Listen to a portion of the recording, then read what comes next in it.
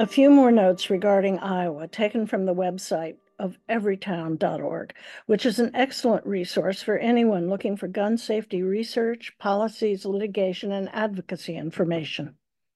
Everytown states Iowa has some of the weakest gun laws in the country. The state has no law requiring background checks on unlicensed gun sales, and its laws keeping guns away from domestic abusers are incomplete.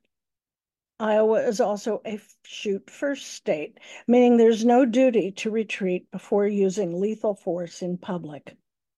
Iowa also sees disparate racial impacts beyond the national average. Black people in the state are significantly more likely to die by gun violence than white people.